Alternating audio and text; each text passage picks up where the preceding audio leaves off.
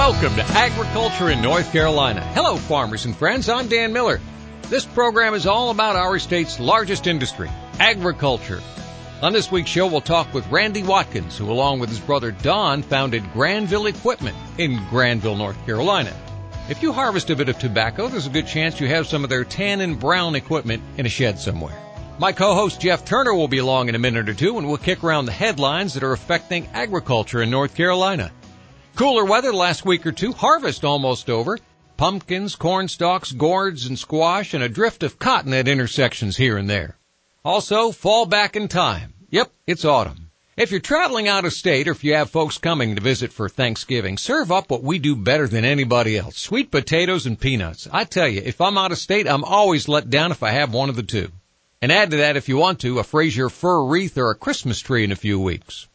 Ag and NC is made possible by Ag Carolina Farm Credit, First Choice Insurance Partners, and the North Carolina Department of Agriculture and Consumer Services. Got to be NC. You'll find links to those fine folks on our website, agandnc.com. Let's venture to Duplin County and hook up with the COO of Murphy Family Ventures and member of the North Carolina Board of Ag, Jeff Turner. How are things in D.C., Jeff? It's been a cool time. We had frost on the pumpkin last week. This is first day with time change. Yeah, I wish they'd leave it alone. I do too. Yeah, sunset going to be like 5:15. And then we got to get up in the dark, come home in the dark. Yep, absolutely. We talked about cover crops. Well, we talked about carbon sequestration and carbon markets last week. Just read a couple of good articles, sent you an article on cover crops and some of the farmers out in the Midwest planting more cover crops. We are still in North Carolina planting more cover crops than they are at other parts of the nation. Talk about best practices, but we're almost in a catch-22 situation. If there is going to be carbon markets, if you're only going to get credits for what you're doing new that you haven't done in the past, everybody's going to sit on the sideline until something happens. Isn't that true? That's been my point all along. I mean, if you're already doing the practice and you're not going to get credit for it, maybe you lay out a year and start over again. I don't know, but it didn't make sense to me that you don't figure out how to get someone credit for something they're already doing that's would be considered a best management practice. I think there will be some folks who might embrace it, but they're going to wait. Sit on the sideline. You want to figure out how to monetize it. Yeah. By the way, the Fed met last week, didn't raise interest rates, not going to cut them. The question is how long before they do cut rates. But follow up to what was an early precursor of Turner economics. U.S. economy growth recipe, the secret is revealed, and that is to raise productivity. Imagine that. I've never heard that before. Labor Department had positive. That's profound. I'm so glad. That is profound that someone agrees with Jeff. Oh, it's still the minority. Reporting 4.7% annual growth increase in labor productivity marks the second quarter that we've actually become more productive, workers have, in the United States. So, okay. So that might help on the inflation front. I hope so. And, the jobs report came in on Friday, and it was a lot softer than had been anticipated. But then they went back and they revised downward the September and August numbers by over 100,000 jobs that had been overreported. I wonder how many they overreported in the October report. We'll see. But again, economist figures don't lie, but liars figure. So. U.S. Department of Commerce announced substantial reduction in duties on phosphate fertilizers imported from Morocco and elsewhere, actually. So we're already seeing a little bit of help with pesticides, insecticides, and fertilizer. So maybe some of the input costs going down. It certainly appears that inputs are coming down. We've not looked at great cotton prices, but this could affect India's cotton production could fall 7%. Large cotton producing nation, their cotton production for 23-24 likely to fall, and lower planted areas, El Nino weather situation. So Cotton Association of India says they could increase their imports up 1.25 billion bales from last year. Yeah, you mentioned the weather. Some folks say we're going to have a cold, wet winter because the La Nina effect, and now those same meteorologists are saying, oh, it may be drier and warmer. Meteorologists, economists. A lot of folks hope for a warmer winter, but we want that cold snap to knock out some of those pests. Well, I think you're right, and I suspect we got some of that already. I think the mosquitoes are probably fewer today than they were a week or so ago. So That'd be just fine. Thing. And gnats, man, I was in Bertie County 2 weeks ago, and the gnats were about eating me up. Wrap you up. Oh, man. Yep. If anybody's got a good recipe for that, you can hit me at dan@ibxmedia.com. I'd love to know that. Anything else on your mind, Mr. Turner? It looks like avian influenza is still in check, but we have an outbreak of what we call ILT. That's in Duplin County right now. That's really devastating to chickens, especially. If it gets in a flock of chickens, they're gone. There are other things other than avian influenza that we have to worry about. So, highly infectious? Yes. And highly infectious, highly contagious. It too is a respiratory, but it's not good. Where's it come from? It's a virus. It's another virus. It's actually, I think it's actually a herpes type virus. As far as you know, not transferable to humans? No, this is strictly a poultry problem. We talk about diversification, and we've got one farmer coming up, or two brothers, I should say, just ahead, that went from the farm to the machinery manufacturing business.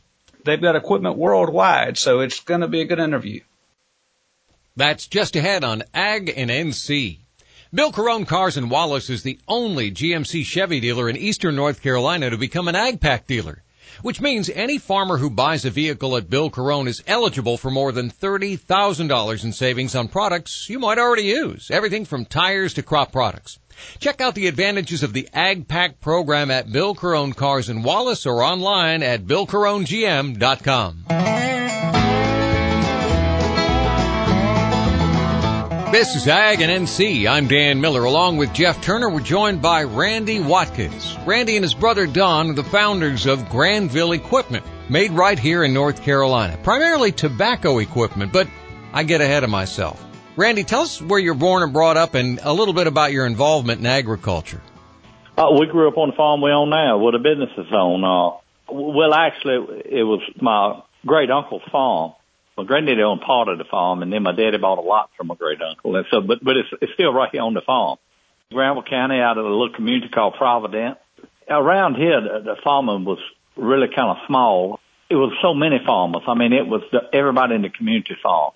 It wasn't like it is now. Back then, if you had a neighbor, they raised tobacco. That's what they raised. We've always raised tobacco here because we don't have enough open land to do a lot with grain. So, you need the high output crop to be able to feed your family and all. Do you still farm, and what do you farm now? We still raise tobacco. My son does the farming in now, and my brother also farms. He's a partner in the business. He also farms too, and his son raised tobacco and grain too. He on our farm with my son, and we raise sweet potatoes also. And what was the inspiration? The need for the lack of labor, or so you just come up with a better idea for the equipment? Well, we had always built some equipment for our own use, and we already had the basic equipment here to build about anything we wanted, just because would of a new plasma cutter come out, we could use it to repair our own equipment. So we bought plasma cutters, welders, punches and stuff like that. We had that on the farm here. My brother got the tobacco off the floor in town, and he had already wanted a square sheet to go into the base of the truck when we used to haul it in the sheets, so it filled the bottom of the truck out good up to the rails. And we built them for a few farmers around the square hoop to pack your tobacco in, and we found out how much you could put in there then. If you could put 400 pounds on a pile with your feet, stomping it down, you could take a hydraulic ram and, get the 750 in there. And so he was working on the tobacco market in Maryland, and all of the bailiffs that had come out were horizontal bailiffs, and they were terribly expensive. And people with Philip Morris told him that unless we come up with a bailiff that was economical for the farmer to own and to be able to use, back then all the farmers were small; they couldn't afford that. Me and brother started working on a little 54-inch bailiff that had the hydraulic rams on it and pressed it down. We started selling those. We've been hauling tobacco for years in sheets, and the bales were just so much better. Put them in a van. It was just so much better. What year are we talking? That was 98 when they first started. The tobacco company was giving an incentive back then. They pay you more for the tobacco, give you an incentive if it was on a bale, and that really pushed it on really hard then. So the change that's occurred, all the neighbors were farmers back prior to 1998. Pink Hill, where I come from, is, we had 2 tractor dealerships, 2 car dealerships, and as consolidation took place within the farming community, all of those things kind of went away. And instead of having 45 or 50 folks in the community buying a tractor, you only had 1 or 2, and they wanted something larger. And you're confirming everything that we know, the consolidation in farming and the consolidation in tobacco. There's still good demand for tobacco, I suppose. I mean, Philip Morris and all the big guys are still buying on contract. We go through highs and lows just like any market does. The biggest difference now is you just got so many fewer people doing it, but we're so much larger now than we were back then. Everybody's 4 to 10 times bigger than they were like when we started. I mean, to sell 200 or 300 balers a year wasn't no big deal back then because there was that many tobacco farmers. Now it's more of a challenge because you take one piece of equipment you sell and they do a lot more with it than they did back then. As farms have gotten bigger, demand has gotten bigger, you've actually fabricated products to kind of keep up. Well, we had to. In other words, if we didn't mechanize and move from what we were doing in the 80s and 90s, we couldn't compete with overseas at all. You know what I'm talking about? We were so much higher than they were with so much hand labor in it. It took a lot of people to do it.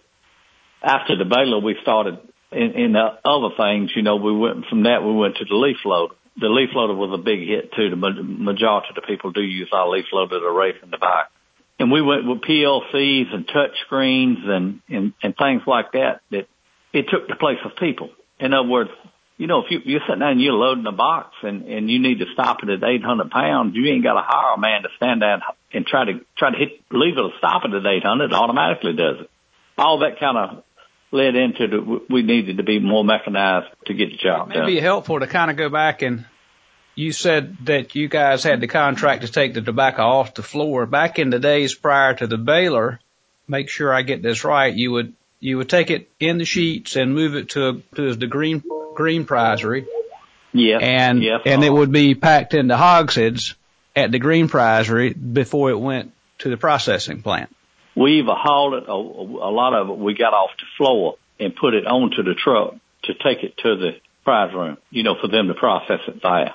The baler kind of took that, it helped with them to be more efficient, I suppose, rather than having to go take it, empty the sheet and put it in a hogshead. It cut labor by, as far as the people working on the White House floor, it cut it by 80 to 90%. Back then, we first started for local, like when our general processors was working. They would stack 4 or 5 sheets on top of a rolling jack and roll it onto a truck. Well, you didn't get anything on the truck because it took up so much room. When we moved to bales, you could back a 48-foot up there and load it from front to back. You see what I mean? So and you didn't have to have any people to pick that bale up. You've done everything with a forklift. We'll take a quick break. Be right back. We're talking with Randy Watkins of Granville Equipment Company. You're listening to Agriculture in North Carolina. Thanks to the North Carolina Department of Agriculture and Consumer Services, Got to Be NC, North Carolina's official business development and marketing program for agriculture. More than agriculture. It's got to be NC. I'm Dan Miller on Talk 96.3 and 103.7 along with Jeff Turner. We're joined by Randy Watkins of Granville Equipment Company. Who's the one of the two of you? Are you Randy, or is it Don that's the serial inventor? Both of us really do it. I do the drawings and the AutoCAD and stuff like that, but both of us really do it. You got to start with an idea how to make something work. And we were raised priming tobacco, so we know tobacco, because we've done it so long. So it's not only in the tobacco had to be mechanized, but the way everybody produced farm machinery on a small level, not like John Deere already had everything like this, Case IH and all them had it. But Roanoke, Taylor, and all them, Taylor they had not kind of moved into the all CNC and all that back then. And we went all CNC. And that really helped on the quality of the product and the time and speed it took to build it too. So you're kind of in a niche market. You always look for something new to jump into. You make a bunch of hemp equipment. Well, everybody seemed to take a shot at industrial hemp, I should say. Yeah. It was, it was bigger in the idea phase than it was in reality. But have you been able to make bank on any of the things that you've fabricated for the hemp industry? Believe it or not, we went a few years with nobody calling about hemp equipment. We had a full line all the way from a hemp harvester that went into the field, that chopped it and put it in the dump box. Looked very similar to our stripper. We had it totally mechanized to go right in the leaf loader, right into your buck bonds, come out, and a thrasher when it come out, go and all that. But like you said, all went away. We talk about hemp a lot, and obviously you've built some equipment for hemp. Do you see a future there? Not here in North Carolina, though. In Oklahoma, Colorado, and places like that, I've got to call a man today on one. And it was people come from all over the country and all over the world. We were shipping buck bonds and all the way out to Oregon. We just went to our customers that we knew had extra buck bonds at the time. They wanted to sell some and bought them and got them ready for transport and all. But it's going to be a really niche market, I think. I don't know that in North Carolina it's going to come back because of we're more conservative on our laws here.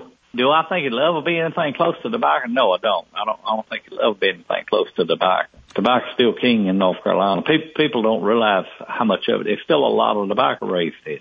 Randy, where's the bulk of your business done? We sold all over the world. Even, sent a lot of equipment to China, they wanted to set up what you call a show farm over there. We went over there and set them up. The core of our business is eastern North Carolina, South Carolina, and South Georgia. It kind of rolls in that kind of deal. South Georgia used to be real big. That was where we started at, was down in South Georgia. The farmers down there were not using as many H-2A laborers than all in South Georgia. Their family was doing a lot of the work. So if you took something down out of them that would save labor, it was a big deal to them. But the spotted maida virus really put a damp on them down there. That's the reason they've lost so much of the market down there. In Florida too, we sold balers. Florida was big time. Now I don't think we got but one or two in Florida that even farm. Randy, give us an idea of kind of the volume that you have, the number of employees and shop space and that sort of thing. Just kind of an overview of Granville as a manufacturer. Oh Lord, I don't know how many. We got about 6 buildings, and largest one's about 60 by 150, and we do all our fab work in that building, and then it moves from there to the wash station, and then it goes into a paint room that's got the computerized paint mixing equipment to we use a marine type epoxy on on all the equipment, and then we top coat it, and then it moves from there to the finishing shop, and then we got one shop that's set up primarily just for belting. We sell a lot of belting because there's a lot of belting and conveyors involved. And employees back when we were really built back in say 16, 17, 18, all back then, we were running anywhere from 40 to 50. Going through the deal with COVID and the trade war with China cut us way back. We run about 20, 25 now. You still see a fairly healthy tobacco economy. Still a good number of folks that are going to be planting tobacco into the future. Tobacco's coming back. I mean, it went back up this year, and I feel like it's going up again next year. Like I said, it's always gone up and down ever since I come out of high school, but it seems to always stay here somehow or another. North Carolina always seems to pull a rabbit out of the hat. How about that? And Virginia also. Virginia's growing. They got young farmers in Virginia starting to raise tobacco. But things slow down sometimes and then they pick up. It's, like I said, I don't worry about it too much. I'm not worried about tobacco going out. I think if we get mechanized far enough, we can compete with overseas, because the overseas tobacco is starting to cost companies more. I don't know. I feel pretty comfortable with it. Randy, thanks so much for talking to us and giving us a little background on how Granville came to be. I've seen your brown color a whole lot across eastern North Carolina. Yes, sir. Eastern North Carolina has been real good to us. Randy Watkins, along with brother Don Watkins, founders of Granville Equipment. This is Agriculture in North Carolina on Talk 96.3 and 103.7. Thanks in part to Ag Carolina Farm Credit, financing rural North Carolina for generations. Lending solutions for farms, land, and homes personalized for you. Ag Carolina Farm Credit, giving you room to grow. Our thanks to April and BG at the Farmers Connection. If you've not put a copy in your hand, I highly recommend it. Farmers Connection is a newsprint magazine with information and ads from dealers and suppliers right here in North Carolina. Check out used equipment prices from folks like Mark Chesson & Sons in Williamston, Cab's Trailer in Dover, Belgray Pickerhead Repair in Cresswell, and Premier Equipment in Rocky Mount, Enfield, Washington, and Ayden. And you can check out the auction schedules from folks like our buddy Jason Aycock Auctioneering.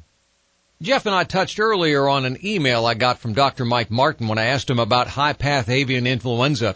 He said, we've had a flock of cases nationally since the beginning of October, and up until last week, mostly have been in the northwest portion of the country, 16 affected states in the last 30 days, but nothing extending east of Minnesota. This week, a little movement east, but nothing so far as the Atlantic Flyway. We've added Arkansas, Tennessee, and Alabama as far as states that are closer to North Carolina. So good news, nothing so far in North Carolina or the Atlantic Flyway this migration season, but the risk is still there, so we're ever vigilant. Now let's review last week's commodity numbers as they compare to the prior week. December live cattle futures rose $1.65 for the week to close at $183.87.5. January feeder cattle futures fell on Friday but closed up for the week at $4.05, ended the week at $239.75. Hog futures gave back a portion of Thursday's big gains on Friday. Nearby December ended up $127.5 on the week to close at $71.75.5. Last week's futures action strongly suggests traders and industry insiders now are more optimistic about winter-spring price prospects. Ag prices were steady on small, higher on the balance when compared to the prior week. North Carolina weighted average price quoted Wednesday, November 1st for small lot sales of delivered carton grade A eggs was $160.36 for extra large, $141.44 for medium, and $92 for small eggs. Number 2 yellow shelled corn was mixed, 3 cents lower to 40 cents lower when compared to the prior week. Prices ranged mostly $4.55 to $5.31 at the feed mills and $4.35 to $5.35 at the elevators through Thursday, November the 2nd. Number 1 yellow soybeans were steady to 23 cents lower, ranged $12.82 to $13.38 at the processor, mostly $12.18 to $12.84 at the elevators. Number 2 red winter wheat was steady to 35 cents lower, ranged $5.08 to $5.50 at the elevators. New crop prices quoted for harvest delivery, soybeans were $12.33 to $13.27. That's this week's Agriculture in North Carolina. Subscribe to the longer podcast version free on Apple or Spotify, or download the IBX Media app. Details on all that and links to our sponsor on our website, agnc.com. Thanks to Ag Carolina Farm Credit, First Choice Insurance Partners, and the North Carolina Department of Agriculture and Consumer Services. Got to be NC. Ag and NC, copyright 2023, Interbanks Media. For Jeff Turner, myself, Dan Miller, make it a great week.